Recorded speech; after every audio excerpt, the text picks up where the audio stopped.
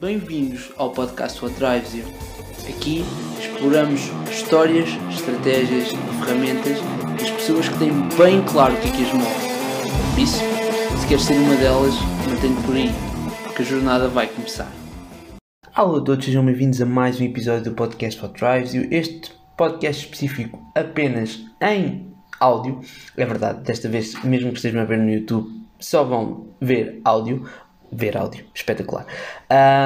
Mas hoje tenho uma conversa muito interessante. Hoje tive o prazer de vos trazer a conversa que tive com a Mónica Silva. A Mónica é uma alcobacense, tal como eu, e é uma amiga em comum de um dos nossos, aliás, do nosso principal patrocinador, a Geração S+, e um dos responsáveis por esse projeto, e essa ligação em comum lançou o desafio de nós fazermos esta conversa e eu gostei imenso, principalmente porque a Mónica estudou música tal como eu, agora está numa área totalmente diferente dentro da área das relações internacionais. E ao longo desta nossa conversa, mais do que uma entrevista, foi bom conversar com alguém que teve um percurso relativamente parecido com o meu, nomeadamente dentro da área da música, que depois acabou por seguir outras áreas diferentes. Nós falamos sobre a experiência dela a estudar nos Estados Unidos como bolseira, neste caso para jogar ténis. Falamos da importância do ensino da música e a forma como a música afetou também a vida dela, sobre quais é que são os problemas ou alguns dos problemas no ensino da música, mas não só. Falamos também um bocadinho sobre toda a questão da filosofia de vida e sobre a importância de mantermos alguma ligação com as coisas que nos acontecem ou deixarmos ir o passado. Foi uma conversa muito interessante, eu adorei tê-la e espero que vocês adorem também a conversa com a Mónica. Antes de irem, uma palavra de agradecimento aos nossos patrocinadores, já mencionados nesta introdução. Obrigado à Geração S+, um projeto que cada vez mais tem como objetivo estimular um estilo de vida saudável nos jovens. Porquê? Porque jovens saudáveis vão ser adultos mais felizes e quem é que não quer uma sociedade com adultos mais felizes? Portanto, podem segui-los nos links que estão na descrição e sem mais demoras fiquem com a minha conversa com a Mónica Silva. Olá a todos, sejam bem-vindos a mais um episódio do podcast Surprise e hoje eu tenho comigo a Mónica. Mónica, muito obrigado por teres aceito aqui o nosso convite para falarmos um bocadinho. E nós hoje vamos falar sobre uma série de coisas, desde desporto, a música, piano, orquestra. Vai ser espetacular. Eu gosto sempre de falar com malta que tem uma paixão por música. Mas antes de irmos a essa área, eu ia-te pedir, por favor, para tu... Imagina, tu neste momento estás a estudar direção de orquestra e antes já estudaste piano, mas antes de estudares piano ainda jogaste ténis. Mas a minha pergunta para ti, a minha primeira pergunta para ti, tem que ver com, tu desde muito cedo, quando eras criança, já sabias que esta área da música era uma coisa que querias explorar? Ou só apareceu depois? Fala-nos um bocadinho dessa fase da tua vida, digamos assim. Olá João, obrigada pelo convite. Eu não estou a estudar neste momento direção de orquestra, essa licenciatura já está terminada. Já estou a fazer outra que não tem nada a ver com música. Ok! Esqueci de editar o início. Ok, Mas olha, ok. vamos a isso. Força, então diz-me. Então, não houve qualquer tipo de ligação ou chamamento especial que tenha sentido na minha infância, simplesmente... acho que, olha, uma vez lembro-me de uma entrevista, eu acho que foi a Sónia dos Gift, eu acho que foi ela, que alguém lhe estava a fazer exatamente essa pergunta e que ela disse, não, eu nasci em Alcobaça, que não tenho muitas hipóteses, ou vais para a música ou vais para fazer desporto. E naturalmente eu também, foi a mesma coisa, né? Normalmente uma pessoa aprendia um instrumento musical e se pudesse e tivesse vontade ainda fazia um desporto. E eu lembro-me que tudo o que eu me pudesse meter, eu metia. Era o ténis, era a natação, era o handball e resolvi também aprender a tocar piano. Claro, fizeste desporto em todas as... Eu vou aproveitar, já que estou com uma conterrânea e, portanto, vou aproveitar para falar algo que passo à vontade. Fizeste desporto em todos os esportes que falaste, o ténis, a natação, o handball. Estudaste tudo em Alcobaça, portanto, no Cister e no Canal, ou foste fazendo na zona, mas não especificamente nos clubes de Alcobaça? Não, eu o handball, eu lembro-me que foi uma coisa muito, muito passageira. Ok. Mal tenho recordações disso. Em Alcobaça, sim, foi no clube de natação de Alcobaça. E o ténis, nos primeiros anos foi em Alcobaça, depois foi nas Caldas da Rainha. Ok. O que é que gostaste? Ou seja, tu depois continuaste a jogar ténis. Preferiste, o que é que gostas mais no ténis em relação aos outros desportos? Na altura não tinha propriamente Nada. uma preferência. Aliás, isso eu lembro perfeitamente. Eu tenho muito poucas memórias Ok. da minha infância em comparação com o resto das pessoas. As coisas desvanecem-se completamente, o que é uma coisa que eu gosto, é uma característica que eu adoro, não esquecer-me completamente das coisas. Mas lembro-me perfeitamente de estar a tentar levar o ténis, ser miúdo e estar a tentar levar o ténis e a natação. Levar os dois juntos o mais longe possível, e claro que chega a um ponto que é impossível fazer os dois desportos de competição e ainda teres a escola. Lembro perfeitamente que chegou a uma altura que os meus treinadores já estavam, olha, vais ter que escolher um, e eu lembro de ser miúdo e estar no meu quarto já a chorar e fazer um papelinho a dizer natação e um papelinho a dizer ténis, Prós e e depois contras. mostrar os papelinhos e tirar um, e saiu o ténis.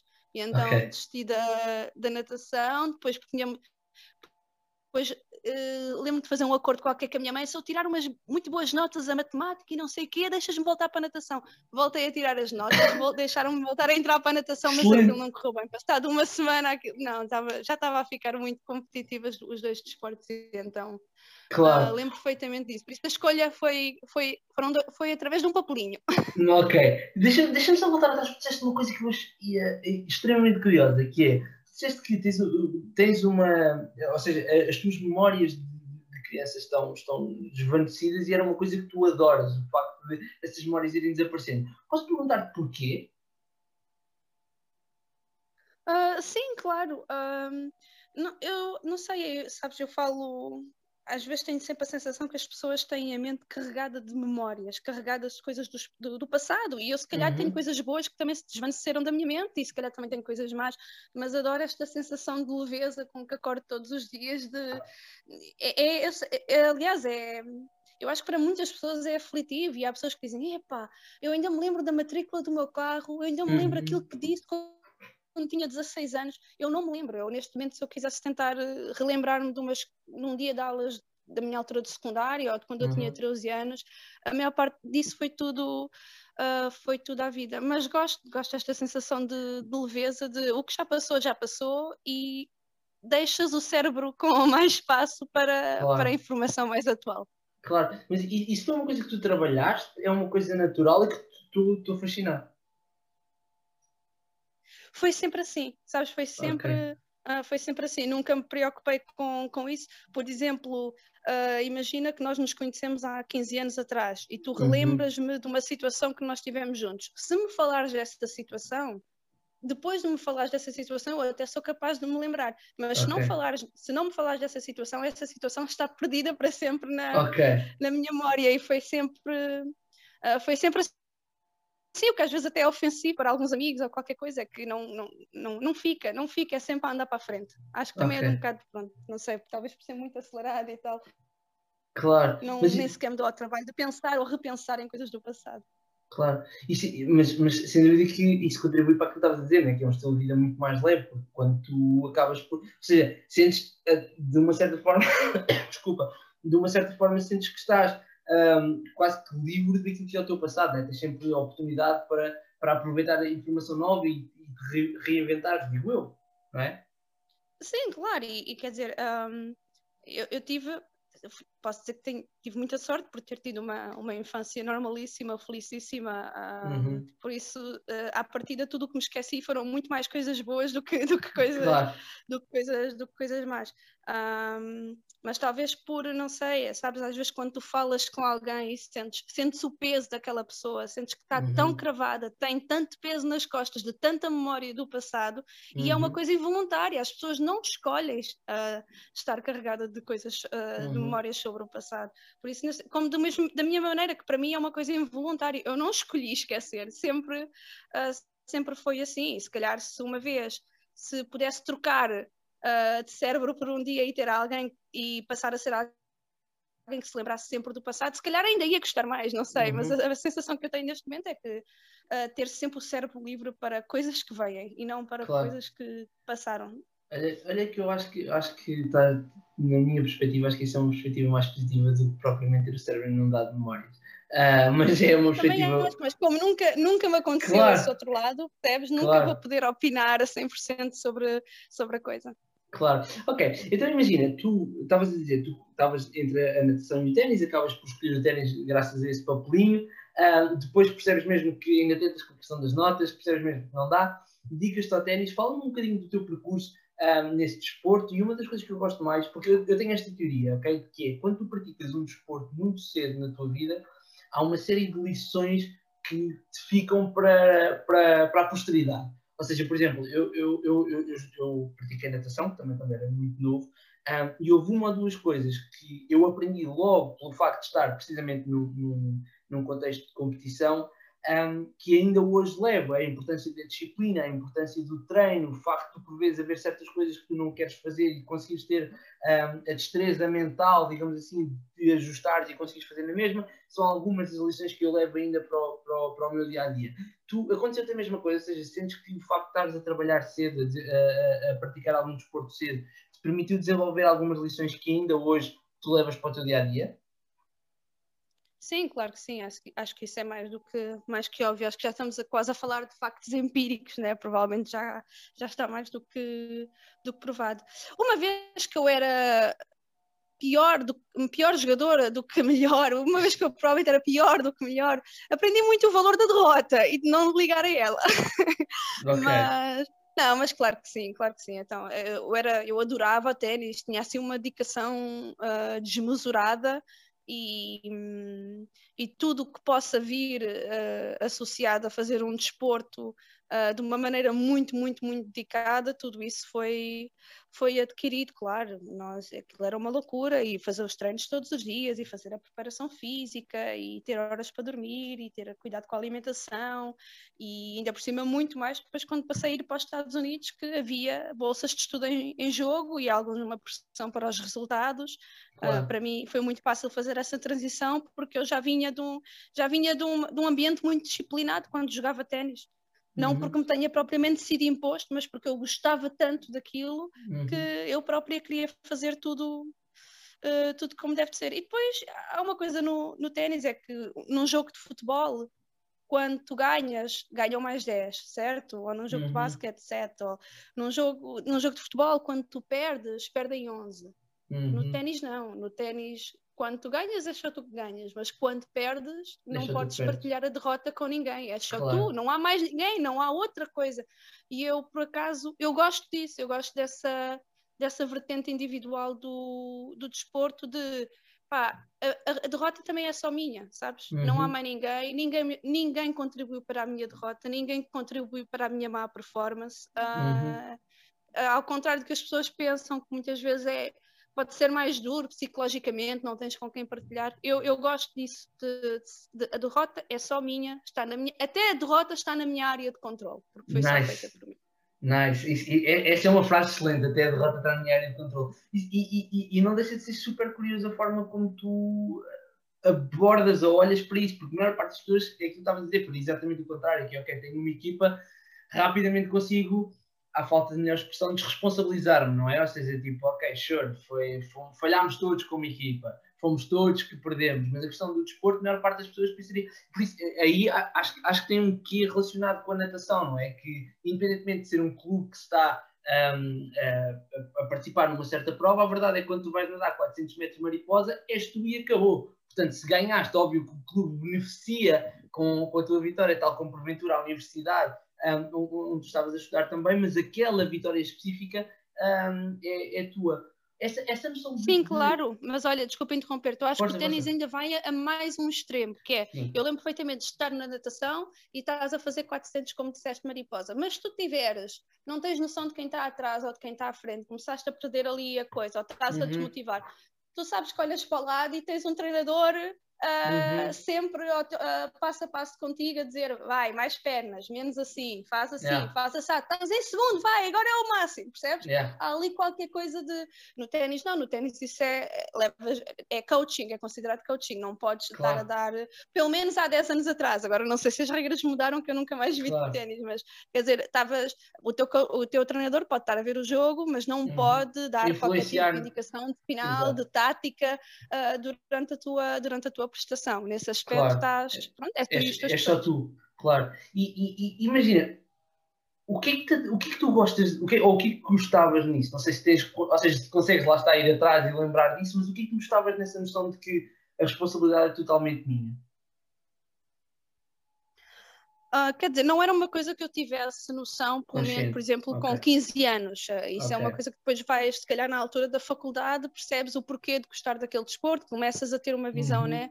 Começas a fazer uma visão retrospectiva e começas a perceber, né? A filosofar sobre as coisas, porque é que gostaste e o que é que não gostaste. Nessa altura, não... talvez por ser, não sei, por ser tudo fruto do meu trabalho, entre aspas, por ser um desporto tão individualista do início ao fim. É claro que depois há o outro lado da medalha, quer dizer, aqui em Budapeste, no outro dia convidaram-me, não sei o quê, vamos fazer um jogo de vôlei, ali ao ar livre. E eu adorei assim, mas porquê é que eu estou a gostar tanto disto? Adorei porque era um desporto em conjunto, em que por acaso até celebravas com alguém e davas o teu high five assim, mas isto é espetacular, porquê que eu não fiz vôlei antes? Mas pronto, mas não, nessa altura não tinha sequer consciência. Essa consciência. Mas não. não deixa de ser curioso, porque da percentagem de pessoas com quem eu vou falando, que ainda são algumas e que conheço, a maior parte delas foge dessa noção de controle, que era uma coisa que estavas a dizer que gostavas, o facto de até na derrota, até a derrota estar no teu controle. Essa frase é excelente. Ok, Mónica, vamos continuar. Portanto, tu tens o teu percurso no ensino normal e, entretanto, há um momento em que ganhas uma bolsa para ir para os Estados Unidos jogar ténis. Fala-me um bocadinho de como é que surgiu essa experiência e depois como é que correu. Como surgiu também já não tenho bem a certeza como é que eu parei nos Estados Unidos, mas lembro-me perfeitamente de ter um flyer qualquer, um papel publicitário a falar sobre bolsas de estudo e lembro-me, nós achamos sempre quando isto está uma mistura de português com húngaro neste momento, achamos sempre que as coisas, né, quando a esmola é muito, o cego desconfia. Eu lembro perfeitamente de estar a olhar para aquele panfleto e disse, o que é isto? E mandar aquilo para o caixote de lixo lá da cozinha. E lembro-me perfeitamente da minha mãe ir lá buscar e ela disse, não, só haver uma maneira de não te pagar os estudos, vamos ver o que é isto. Vamos ver, exato. E foi lá ver o papel. E olha, e depois, como, sei lá, tinha 17 ou 16 anos quando se começou a pensar a programar nisso, já não me lembro com quem é que falámos, mas falou-se com alguém. Na altura ainda era muito pouco, era uma coisa ainda muito pouco comum. Eu devo ter sido, eu devo estar na primeira geração assim de jogadores portugueses que foi para lá. Até porque quando cheguei à faculdade eles disseram nunca tinham tido nenhuma portuguesa antes, durante os 4 anos que tive nunca lá fui, no entanto tinha vários espanhóis e franceses, mas por algum motivo aquilo ainda não estava difundido em Portugal. Okay. E então fomos nos informando, fomos falando com as organizações que tratavam disso, concorremos a várias escolas, recebi as propostas de bolsas de estudo e escolhi depois a faculdade que achei que seria melhor para mim, que no fundo foi completamente um tiro no escuro, por mais que pesquise sobre as faculdades, a nossa cultura é tão diferente, é tão drasticamente diferente com a cultura universitária deles, que no fundo tens é que escolher uma e está no ir.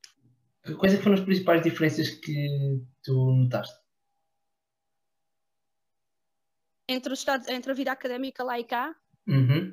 Ou seja, quando dizes que são totalmente diferentes, ajuda-me a perceber a que é que te referes. Sim, claro. Olha, a primeira, o facto de, pelo menos, ou seja, antes de tudo, deixa-me que te diga que eu acabei por nunca fazer qualquer tipo de educação superior em Portugal. Ou seja, tudo o que eu vou dizer era consoante a ideia que eu tinha de coisas que foram há 15 anos atrás. Depois já podem ter mudado. Mas na altura, pelo menos em Portugal, não havia esta cultura de ajudar os estudantes a conciliar o estudo com um desporto de competição. Isso estava completamente fora de questão. Lembro-me que havia sempre aquela coisa que as pessoas tinham que optar ou tentar seguir a via desportiva ou tentar seguir a via académica. Logo aí, essa era a primeira grande diferença. A segunda é a concepção de campus, ou seja, enquanto tu numa faculdade em Portugal tens ali o edifício das ciências, mas passado se calhar 2 km ou 3 km ou na outra ponta de Lisboa tens o edifício que pertence à mesma universidade, mas é uma faculdade diferente que está noutro sítio completamente diferente. Lá tens o conceito de campus, que tens tudo junto. Imagina que estás em Alcobaça e que todos os edifícios que tu vês à tua volta são edifícios que fazem parte da faculdade. Um é um restaurante, o outro é o cinema da faculdade, o outro é a polícia. Imagina, a Rua da Sinfonia são todos prédios do edifício das ciências. A Câmara Municipal é de Sociologia.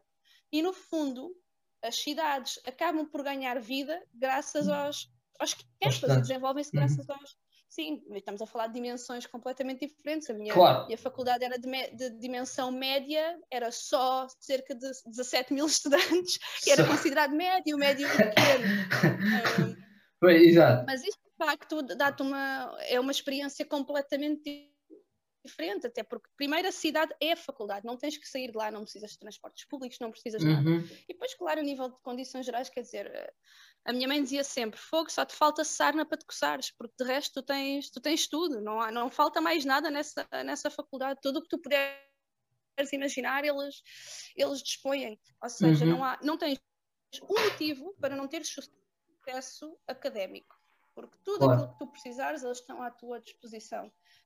E especialmente com os estudantes estrangeiros, eles têm especial atenção. Eu posso mesmo dizer que os estudantes estrangeiros acabam por ser mais beneficiados e melhor tratados do que os próprios estudantes americanos. Tens o teu próprio mentor, tens alguém que está sempre contigo, que está sempre a avaliar a tua performance, se estás bem, se não estás bem.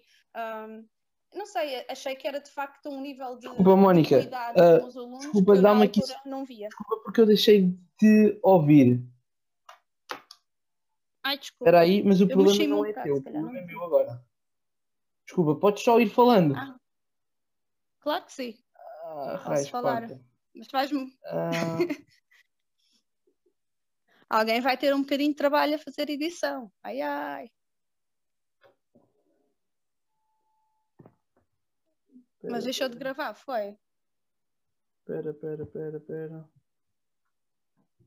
Oh, não. Desculpa, é que os meus fones ficaram sem bateria e eu deixei de te ouvir. Não faz mal. Ok, já consegui ouvir-te. Boa, desculpa. Opa, desculpa. Depois eu corto tudo isto, está bem? Tu ouves-me bem na mesma? O podcast é teu, eu não me importo. Por mim não precisas cortar nada. Não, pronto, mas é chato também para ti e para a conversa. Desculpa-me, está bem? Não gosto nada quando isto acontece, mas não sei porque os pais ficaram sem... Não faz mal, isso fazes edição e vai tudo. Ok. Eu deixei de te ouvir, desculpa, eu deixei de te ouvir quando estavas a partilhar que, no fundo, acabava por ser uma... Ou seja, que tinhas a cidade toda na faculdade, não é? Ou seja, tipo, não precisavas de transportes públicos, estava tudo junto lá. E pronto, depois a partir disso... Sim, no fundo tu tens uma mini cidade feita, propositadamente feita para os estudantes, para que os estudantes possam ter os melhores resultados possíveis a nível académico e aqueles que fazem um desporto a nível desportivo também. Aliás, eu quando cheguei lá e eles me disseram, então, queres-te licenciar em quê? E eu disse-me que queria licenciar em música. Eles no início nem sequer me deixaram, porque disseram que não deixavam estudantes que tivessem bolsas de estudo no desporto fazer uma licenciatura em música, porque eram duas coisas que à partida iam requerer muito tempo. Exatamente, ou seja, como vês, eles têm isto tudo controlado, até que tipo de licenciaturas é que à partida podes ou não podes fazer quando tens uma bolsa de estudo de ténis, né? Mas independentemente disso, a verdade é que conseguiste licenciar-te em música. Como é que conseguiste dar a volta? Sim, fiz um belo de um choradinho. Não, comprometi-me, disse que nunca, eu disse também, já alguma vez tentaram, alguma vez tiveram um estudante que tivesse feito isso. Por isso, deixem-me pelo menos ser a vítima. Exato. E pronto, era assim, era um bocado de loucura, porque era de manhã tinhas as aulas, à tarde estás a fazer preparação física e a treinar ténis, e depois à noite, como qualquer instrumento musical, né, estás ali da meia-noite às 5 da manhã, zumba, sempre a praticar. A praticar. Diz-me uma coisa. Desculpa, estudaste piano clássico, piano jazz? Qual é que foi a tua licenciatura? Foi clássico. Ok, ainda por cima. Optaste por clássico por alguma razão em especial? Não optei por nenhum motivo em especial, simplesmente foi aquilo com que tinha começado e foi aquilo em que me puseram quando eu tinha 5 ou 6 anos e foi aquilo que foi sempre que eu fui sempre seguindo. Aliás, eu nem não te esqueças que na altura ainda não havia o Conservatório de Alcobaça, havia a Sinfonia, no qual estou muito grata, porque senão lembro-me que havia a Sinfonia e se calhar pouco mais. Mas foi graças a eles que sim, comecei a estar piano. E chegou uma altura que estava claramente obrigada. Eu não queria, ainda hoje agradeço isso à minha mãe. Eu lembro perfeitamente da Dalila virar à minha mãe e dizer, olha, a sua filha não estuda piano, ela não quer saber, ela não desenvolve nada. E eu lembro perfeitamente de estar a dizer à minha mãe, eu não quero piano, tu estás-me a obrigar e eu não gosto disto. É uma coisa que eu acho que não se deve fazer. Mas as mães às vezes também têm olho para a coisa. E a minha mãe disse à Dalila, olha, deixe estar a Mónica, quando tiver a aula dela pode ir beber o seu café, deixa-a estar lá, sozinha ela não estuda, não faz mal, deixa-a estar assim. Eu não sei como é que a minha mãe sabia, porque eu não queria piano de maneira nenhuma. E depois um dia a minha mãe perguntou-me, tu gostavas de ir para um conservatório? E eu disse, sim. Ainda hoje não sei porquê. E pronto, a partir daí depois fui para as Caldas da Rainha e nunca mais me apeteceu desistir na altura. Desistir. Mas pronto, graças à minha mãe. Claro, vamos só fazer um shout-out não só às mães, mas à Dalila, que é um som incrível. Portanto, Dalila, só uma vez ouvis disto, um grande beijinho. Sim, a Dalila é incrível, mas incrível mesmo.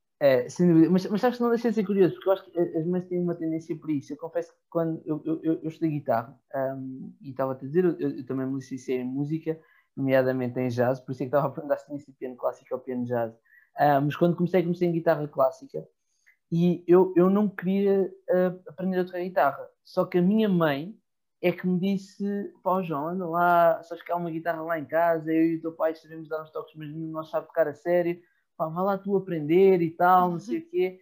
Pá, e a verdade é que depois virou uma grande paixão, mas realmente percebo a tua cena das mães terem é um olho qualquer que é difícil. Sim, João, mas não te esqueças que é para os dois lados, quer dizer, eu depois quando me licenciei em música e vim dar aulas para Portugal, vi exatamente o oposto, né? Vi mães que insistiam com miúdos que efetivamente não queriam.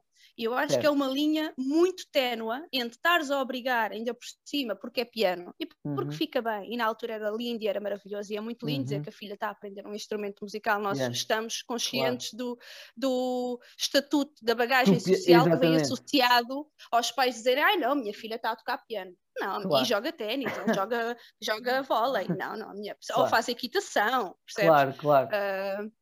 Então, vi muitos pais assim, mas agradeço à minha mãe ter tido aquele discernimento. Eu não sei como, porque eu não queria, eu entrava na aula e a Dalila ia beber café porque era o acordo que ela tinha com a minha mãe, porque eu não queria estudar, não queria fazer nada. E assim de um dia para o outro ela perguntou-me se eu queria ir para um conservatório estudar música e eu disse que sim. Ou seja, não sei como é que ela soube, mas na maior parte dos casos as mães estão erradas. Na maior parte dos casos é preciso dizer a uma mãe: o seu filho não está feliz, o seu filho se calhar vai estar feliz a pintar, se calhar vai estar feliz a tocar música, a fazer música daqui a um ano, mas neste momento é você que quer e não o seu filho. E às vezes é complicado explicar isto e fazer com que os pais percebam isto, né? Sim, eu aí confesso que a guitarra tem porventura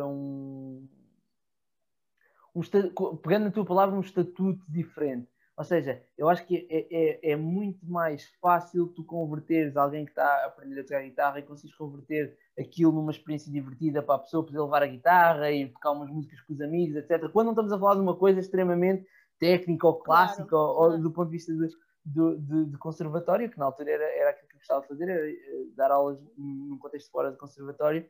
Então, mesmo nesses casos, acho que acabava por ser mais fácil converter alguém a converter porque, na minha perspectiva, isto é só uma opinião pessoal e estou desejoso de saber qual é a tua opinião, mas, por exemplo, eu acho que o piano, para mim, eu sou um fanzerro de guitarra, mas acho que o piano é um instrumento mais bonito de sempre. Ou seja, do ponto de vista depois do resultado final da música que permite criar, acho que o piano é excepcional. No entanto, acho que aprender a tocar piano é uma coisa que é extremamente... aprender a tocar qualquer instrumento é difícil, mas o piano específico está naquela lista, para mim, pessoalmente, que é extremamente trabalhoso. é uma coisa que envolve mesmo muita dedicação e tens mesmo de gostar daquilo. Tu concordas com isto? Achas que não? Conta-me.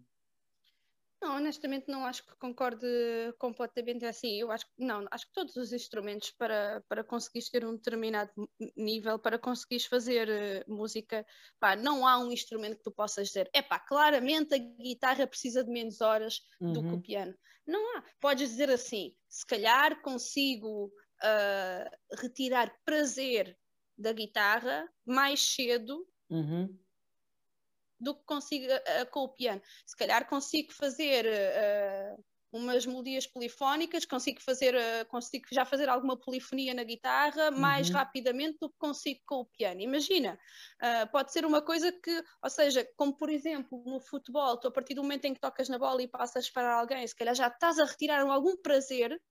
No ténis, no início, estás a falhar a bola, certo? Estás só a jogar com a raquete e nem sequer consegues acertar na bola, ou seja, demora muito mais tempo até conseguires acertar na bola e retirar prazer daquilo. Mas depois, o trabalho que é preciso ser feito, eu não acho de maneira nenhuma que a guitarra dê menos trabalho. Sim, ou claro, que consigas aprender mais rápido de modo claro, algum. mas acho que porventura, para pushback um bocadinho, eu acho que porventura estamos a falar em níveis diferentes. Ou seja, eu acho que a nível profissional eu concordo contigo. Agora, aquilo que estás a dizer do retorno imediato, a verdade é que a maior parte não vou dizer a maior parte das pessoas, mas há muitas pessoas que estão a aprender um instrumento e o objetivo não é serem músicos profissionais, não é chegarem àquele nível em que tu estás a falar que, como estavas a dizer, chegavas à meia-noite e estavas até às 5 da manhã a dedicar-te a piano. A maior parte das pessoas não quer isso. A maior parte das pessoas quer aprender um instrumento, muitas vezes porque são obrigados ou porque alguém diz que é bonito, etc. Mas depois de aprenderes, a verdade é que chegas a um ponto em que ter o retorno, naquilo que estavas a falar, ter o retorno da guitarra é mais fácil do que ter o retorno do piano. E a verdade é que se calhar há muitas pessoas que aquilo querem esse retorno imediato. Estás a perceber? Por isso eu estava a dizer que quando eu digo que é mais fácil, estava a falar nesse nível mais básico e não no nível mais puxado ou mais profissional. Mas ok. Sim, desse ponto de vista, sim, acho que então nesse caso concordo. Concordo contigo, é possível que hajam instrumentos em que consegues de facto que te motive mais cedo do que os outros, ou que consigas ver um bocadinho de resultados um bocadinho mais cedo em relação ao piano, mas lá está, também não se pode fazer uma regra Não, disso, claro porque há que não. miúdos que se calhar tentaram um ano na guitarra e não saiu nada e depois puseram as mãos ao piano e passado um mês Claro. estão a tocar já umas coisinhas e a retirar prazer daquilo, ou Claro, seja, claro que sim. é altamente essas ambíguo, coisas é é como o sempre, ser humano, muito claro. complicado e perigoso fazer este tipo de generalizações, porque Claro, na não. música de facto não há regra. Claro que sim. Deixa-me fazer-te uma pergunta em relação à licenciatura, que é, ao longo dos 4 anos, e aqui tanto é válido para a parte do desporto como para a parte da música, houve assim alguma experiência que tu destaques? Porque uma das coisas que eu costumo fazer quando tenho pessoas aqui no podcast é precisamente levá-los de volta a essa altura, à questão da faculdade, e perceber se houve alguma experiência que o tenha marcado ou que tenha tido um impacto na vida da pessoa. Tens alguma experiência dessas quando estiveste na faculdade ou nem por isso? Epá, assim, sem estar não estava à espera dessa pergunta e sem ter pensado nisso de antemão, não te consigo dizer nada, João, Okay. até porque, como eu te disse, metade das coisas já foram à vida, mas eu diria sempre a experiência no geral, né? O contraste que foi quando saí de Portugal e fui para lá fazer a licenciatura, quer dizer, o acompanhamento que eu tive, sabes, eu tive lá 4 anos e eu não posso apontar o dedo a nada. É claro que eu costumo dizer, né, os Estados Unidos não é um país, são vários países, porque a tua experiência pode mudar radicalmente de acordo com o estado em que tu te encontras. O estado onde estás, exatamente. Mas pronto, se calhar mais uma vez tive mesmo uma estrelinha da sorte, porque eu não posso apontar nada, além de ter a minha vida completamente segura a nível económico, nunca ter que me ter preocupado com nada, tive um acompanhamento académico também fora, opá, super incrível, que para mim era incrível, para eles era o que eles faziam, é a concepção deles de... Claro. Sim. Mas pronto, olha, enquanto falamos eu vou tentar pensar em algum, se me lembrar de Não, algum eu digo. sem problema nenhum. Ok, então imagina, tu depois de estás nos Estados Unidos, voltas para Portugal e começas a dar aulas em Portugal. E uma das perguntas que eu tenho para ti é, imagina, por exemplo, eu lembro-me que dar aulas e dar explicações de música, principalmente dentro da área do jazz, mudou radicalmente a forma como eu interagia com seres humanos no geral. Ou seja, eu acho que a experiência de tu tentares transmitir conhecimento de uma forma sistematizada para alguém é uma experiência que, pelo menos pessoalmente, moldou a forma como eu conduzo, digamos assim, as minhas interações. Tu, à medida que foste dando aulas ao longo desses anos que estiveste em Portugal, sentes que isso contribuiu de alguma forma também para isto, para a forma como tu te relacionas com os outros, ou para a forma como observas a vida, ou foi uma experiência passageira que não te marcou muito? Não, claro que sim, até porque nos Estados Unidos eles fazem, eu não sei como é que é em Portugal, se calhar é igual e estou-te a fazer perder tempo, mas nos Estados Não, pelo Unidos amor de Deus. uma vertente da licenciatura de qualquer instrumento é performance. Eu fiz piano performance ou podias ter feito uma licenciatura em piano education. Piano education vai-te dar toda uma bagagem de como ensinar, de que técnicas usar, como comunicar. Aquilo que eu fiz foi piano performance, basicamente olha, é tocar só. Yeah. A licenciatura consiste basicamente em tocar, em praticar piano, ou seja, não aprendi nada dessa bagagem. E depois há outra coisa, é que quando eu acabei de licenciar, aquilo foi 4 anos, 21, 22, com 21 ou 22 já estava a dar aulas nos conservatórios, e quer dizer, eu com 21 anos, o que é que tu sabes de como ensinar alguém? Especialmente quando tens miúdos com 18, que têm 2 anos a menos do que tu, e que vão entrar para a faculdade e tu já tens a tua licenciatura feita, e claro que sim, que nesse aspecto fui atirada aos lobos, mas sim, claro, a primeira coisa que tu percebes é ter a humildade de perceber que não sabes nada, não sabes ensinar nada. Podes ter treinado todos os dias o teu instrumento 6 e 7 horas por dia. Quando é a altura de explicar a um miúdo de 6 anos como é que as coisas se fazem, nesse aspecto eu vi que não sabia nada, e pronto, vais ter que desenvencilhar, vais ter que começar a aprender a comunicar, a aprender a fazer as coisas. Depois eu também apanhei uma fase muito interessante em Portugal, foi a fase quando o ensino na música passou para o articulado. Sim. E qualquer criança do ensino básico, do ciclo, podia ter aulas de música nos conservatórios. Ou seja, de repente, o que é que aconteceu? Um conservatório de música que à partida estava destinado a alunos que à partida queriam por vontade própria ir para lá, e nós já falámos antes que muitas vezes também havia erros de casting, no sentido de que os miúdos não queriam na altura, não terem talento ou não terem talento, mas uma vez que isso aconteceu, de repente toda a gente ficou com acesso ao ensino no conservatório.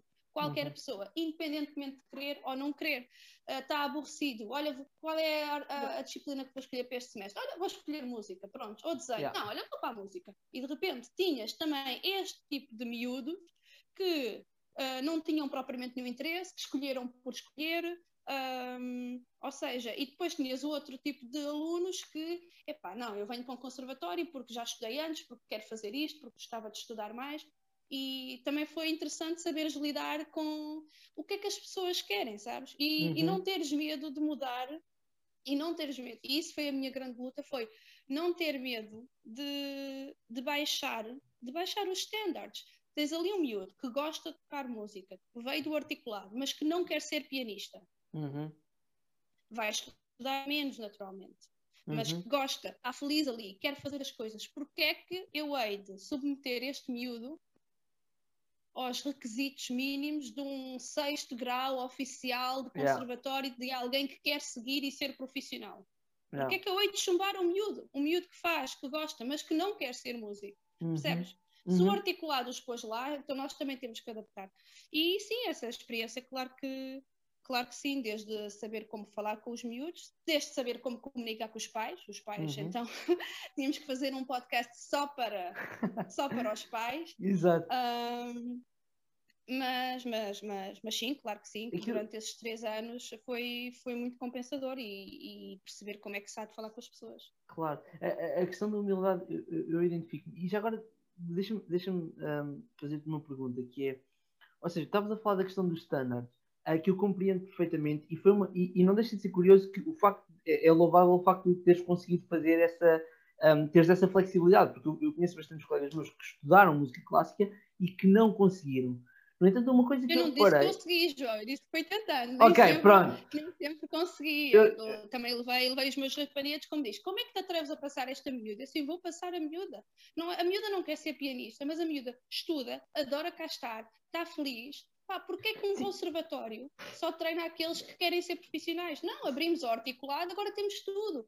Tem a coisa má, João. É que nós Não. tornamos, Mas, em vez de professores de música, nós tornamos babysitters. Foram para lá miúdos, percebes? Que não, epá, foram porque simplesmente foram, mas que não, epá, não estão lá a fazer nada. Nós tornámos-nos muito mais babysitters, não há dúvida. Epá, mas com isso também, o articulado também deu a hipótese de miúdos nunca teriam possibilidade de pagar uma mensalidade de conservatório, percebes? Claro. E que estão felicíssimos agora de estar lá de graça e de tocar num piano e num violino e num clarinete e não querem ser músicos, mas aquilo faz-lhe bem. Porque é que eu hei de estar constantemente a dar um 3 a este miúdo só para separá-los daqueles que têm 5 porque querem seguir música, percebes? Sim, mas aquilo que eu estava a dizer que era louvável era isso, era essa abordagem, não era a questão de... Ou seja, porque, voltando à pergunta que eu estava a fazer ainda há pouco, talvez no contexto seja mais fácil. Eu sinto que, por exemplo, esta capacidade de ajustar os standards a um aluno, ou seja, de perceber que este aluno quer seguir música, portanto eu tenho que exigir um X dele, mas este aluno só se quer divertir. Eu senti que, por exemplo, porque na altura em que eu me licenciei, eu licenciei-me dentro da área do jazz, mas mantinha contactos com os colegas de clássicos. A maior parte de nós, a verdade é que acabou por, além de ser instrumentista, como é claro, a verdade é que do ponto de vista de sobreviveres, a maior parte de nós acabou por ser professor. E eu via precisamente essa diferença entre... Era muito mais fácil para a malta do jazz perceber, ok, esta pessoa é uma pessoa que não quer ser músico profissional, quer só divertir-se e, portanto, eu vou ajustar os standards à malta do clássico. Claro que isto é uma perspectiva com base na minha amostra, que é extremamente reduzida. Mas ia-te perguntar, se tu achas que o facto de o tipo de ensino que a música clássica tem, se tu achas que acaba por influenciar um bocadinho esse padrão de, ou tu tocas, sei lá, tu tocas desta maneira, com estes standards, com esta filosofia, digamos assim, perante a música, ou então temos um problema, porque não queres ser músico e isso é um problema. Tu sentes que isso é uma coisa que de alguma forma pode ter raiz na forma como a música clássica é ensinada, ou da diferença entre a música clássica e outros géneros de música, ou achas que não faz sentido absolutamente nenhum? Não, acho que tens toda a razão. Quer dizer, eu estou fora da música já há vários anos, mas pelo menos quando dei aulas aí, sem dúvida que há uma rigidez, mas não é só aí, ou seja, há toda uma bagagem, uma tradição da música clássica que os professores ainda não se conseguiram desprender. Há tanta coisa, sabes? Até a nível de tecnologia, maneiras tão mais motivantes de ensinar os miúdos, em vez de os estar a obrigar 2 horas ali a matraquear barra. Agora à mão esquerda, agora à mão direita. Há maneiras, quer dizer, por exemplo, olha, realmente nisso a Dalila já estava tão à frente, sabes? Porque eu, motivava, por exemplo, quando a Dalila punha os plays along. Quando já tinhas um Roland com disquete e punhas a disquete e a disquete tocava uma mão e tu tocavas a outra. Aquilo era maravilhoso. Eu nunca, essa abordagem não era muito aceita quando eu, por exemplo, estava a dar aulas. Porque era considerada, se calhar, uma coisa... Não é assim que se vai aprender barra. Não. Nós vamos seguir a tradição de... Não, tem que se tocar assim, desta maneira. A regra é esta, a técnica tem que ser assim. E ninguém está a pôr isso em causa. Mas há métodos. Com a tecnologia de hoje, João, há tanta coisa tão interessante que podes fazer para os miúdos para se motivarem mais. O piano já não tem que ser... um métier solitário, sabe? Já não tem que ser uma profissão solitária na aprendizagem. Quer dizer, hoje já tens play-alongs de grandes orquestras a tocar e tu só estás a fazer, sei lá, dó, ré, mi, ré, dó. E o miúdo de 5 anos está super contente porque sente que tem uma orquestra atrás dele a tocar. Ou seja, sem dúvida que me ressenti imenso dessa rigidez, dessa falta de flexibilidade e desta insistência em continuar sempre com as mesmas técnicas, sempre com a mesma tradição. Por nada eu percebo, porque é assim, tu pensas, funcionou com o professor do meu professor, funcionou com o meu professor, funcionou comigo, vai funcionar com este. Claro. E vai, só que vai haver ali uma camada especialmente dos miúdos, que só se querem divertir, que querem aproveitar aquilo, que não têm esse espírito combativo ou competitivo, ou que não têm sequer a mente, uma mente direcionada para esse tipo de estudo, percebes? Claro. Há pessoas que vão ser grandes pianistas, mas não pode ser daquela maneira. As pessoas têm que ter abordagens diferentes. Claro. E pronto, não sei como é que estão as coisas agora, não faço a mínima ideia, Claro. mas espero que já haja muito plays-alongs e outras coisas desse género para os miúdos Claro. poderem também tentar, lá está aquilo que eu te estava a dizer, tentar retirar prazer da coisa um bocadinho mais cedo.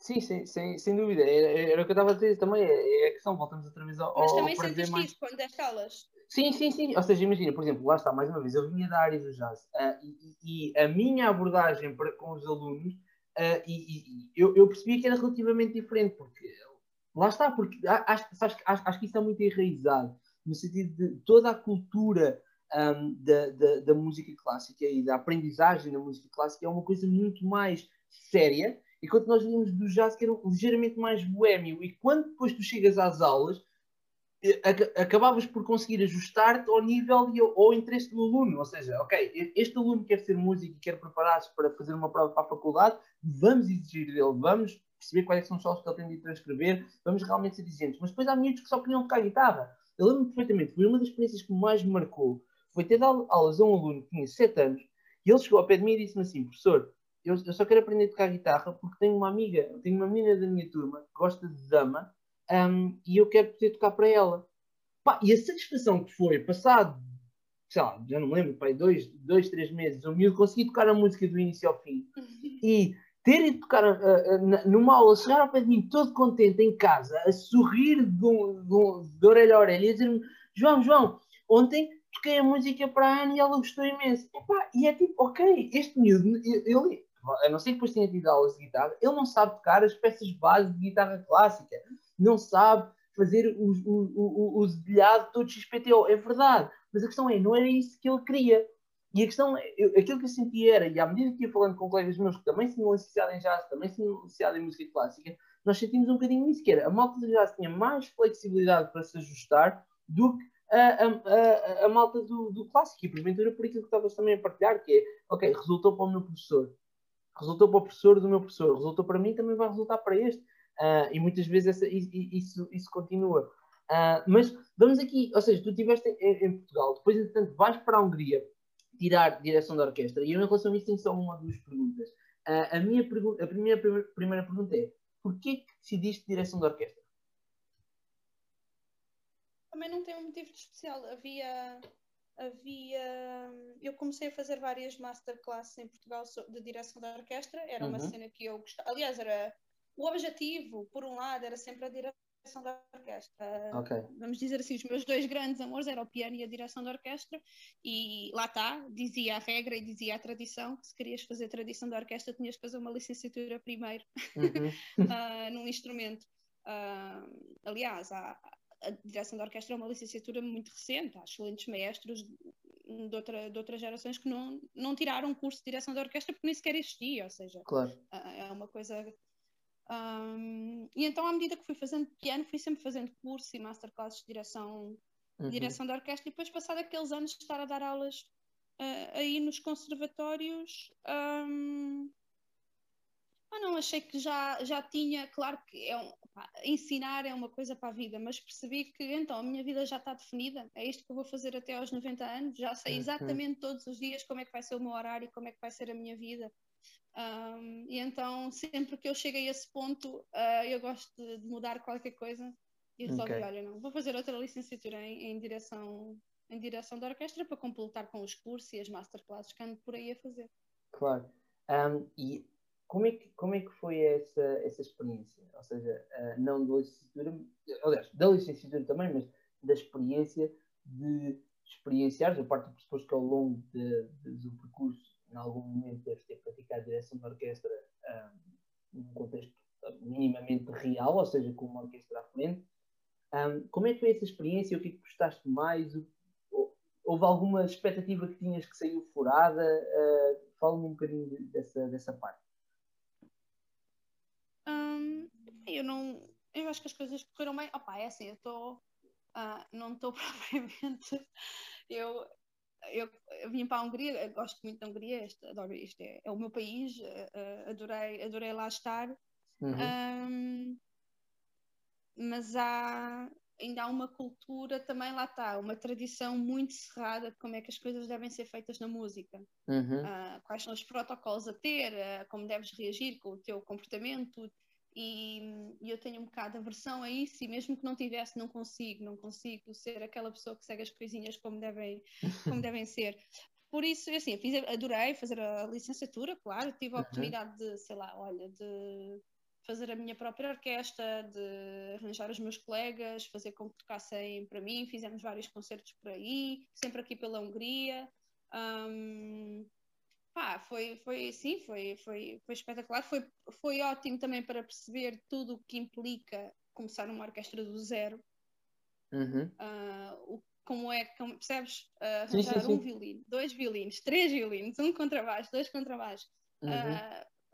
Saberes que aquelas pessoas muitas vezes estão a fazer aquilo, porque quando estava a começar era sempre tudo de graça, fazer que elas estão a fazer aquilo basicamente por seres tu, por seres uma pessoa de quem gostam, e então vão tocar de graça, ou vão tocar a troco de uma cervejinha no final, ou arranjares um sítio para ensaiar, arranjares um sítio para fazer as provas, até toda a comunicação que tem que ser feita para arranjares uma sala de espetáculos, tudo isso eu tive que experienciar tudo isso, e deu-me uma bagagem incrível, mas também percebi que não é isto que eu quero fazer, e efetivamente não quero estar com este trabalho todo sempre. Claro. É muito desgastante. Ou me cai uma orquestra do céu, com tudo já, só tens que ir à sala e começar a ensaiar, ou então não estou para isto. Ok. Mas mas a nível geral foi positivo, claro. Ok. E diz-me uma coisa, entrando aqui depois para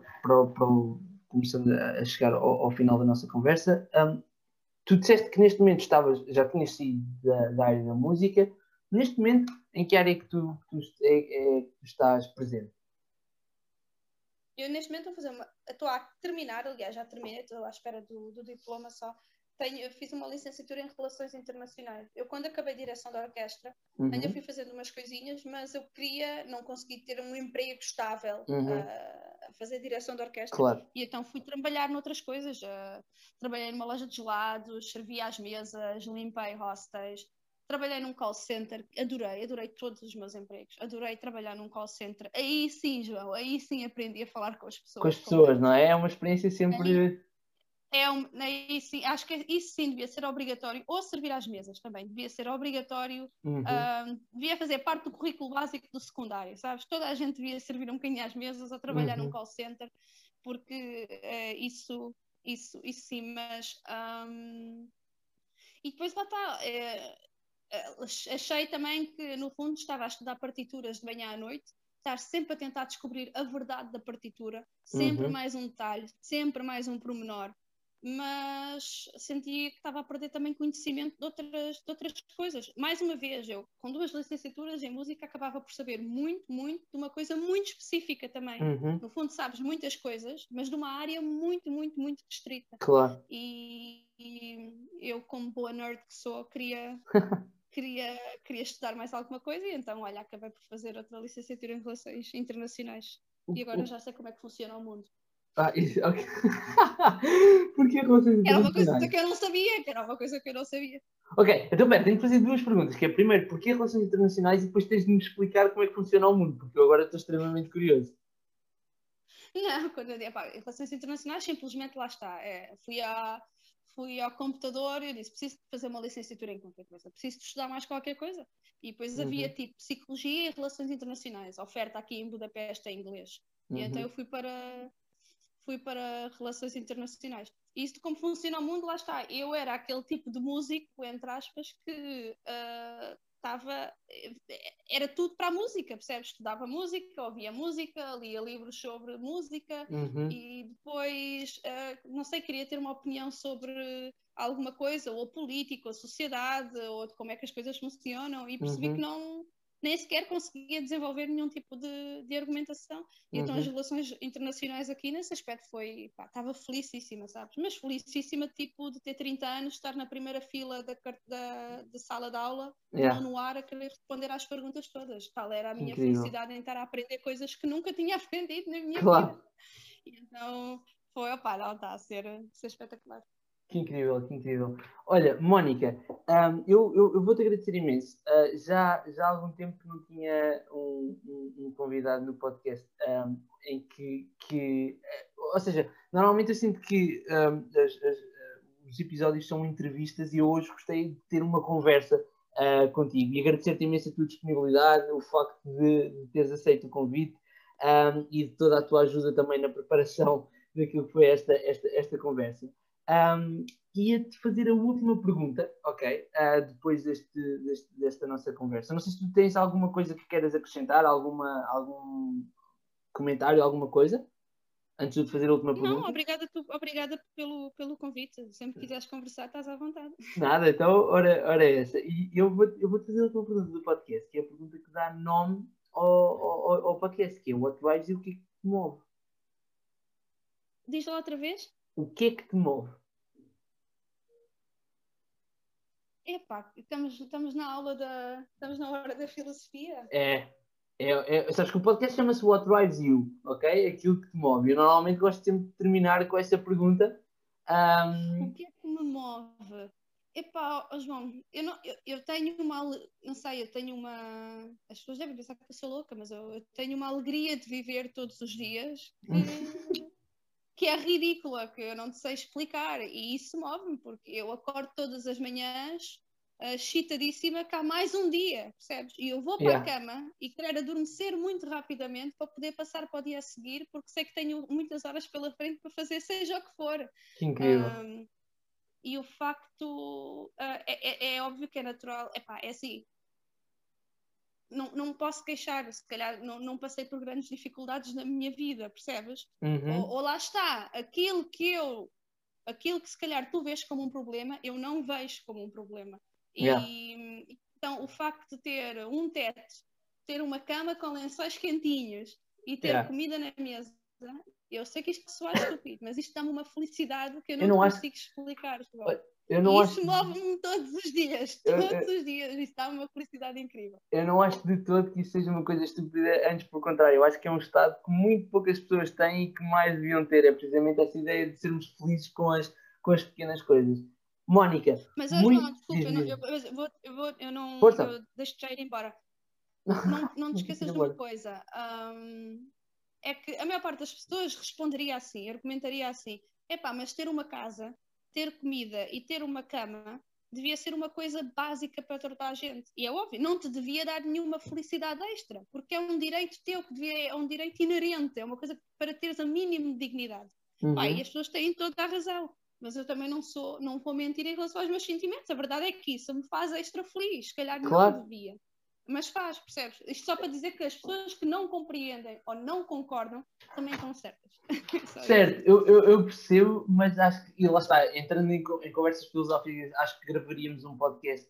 É mais outro de juntar para a questão dos pais e falar com os pais era mais de uma hora e meia, mas acho que só por ser um direito... Vamos fazer um de filosofia só. Parece-me bem, porque eu ia dizer que só por ser um direito não quer dizer que não nos possa dar felicidade. Ou seja, acho que toda a gente concorda que ter uma casa, lençóis lavados e comida é uma coisa que é um mínimo, mas que mesmo assim não há de ser por isso que não nos pode trazer a felicidade, desculpa, a felicidade e a alegria que nos vai trazendo.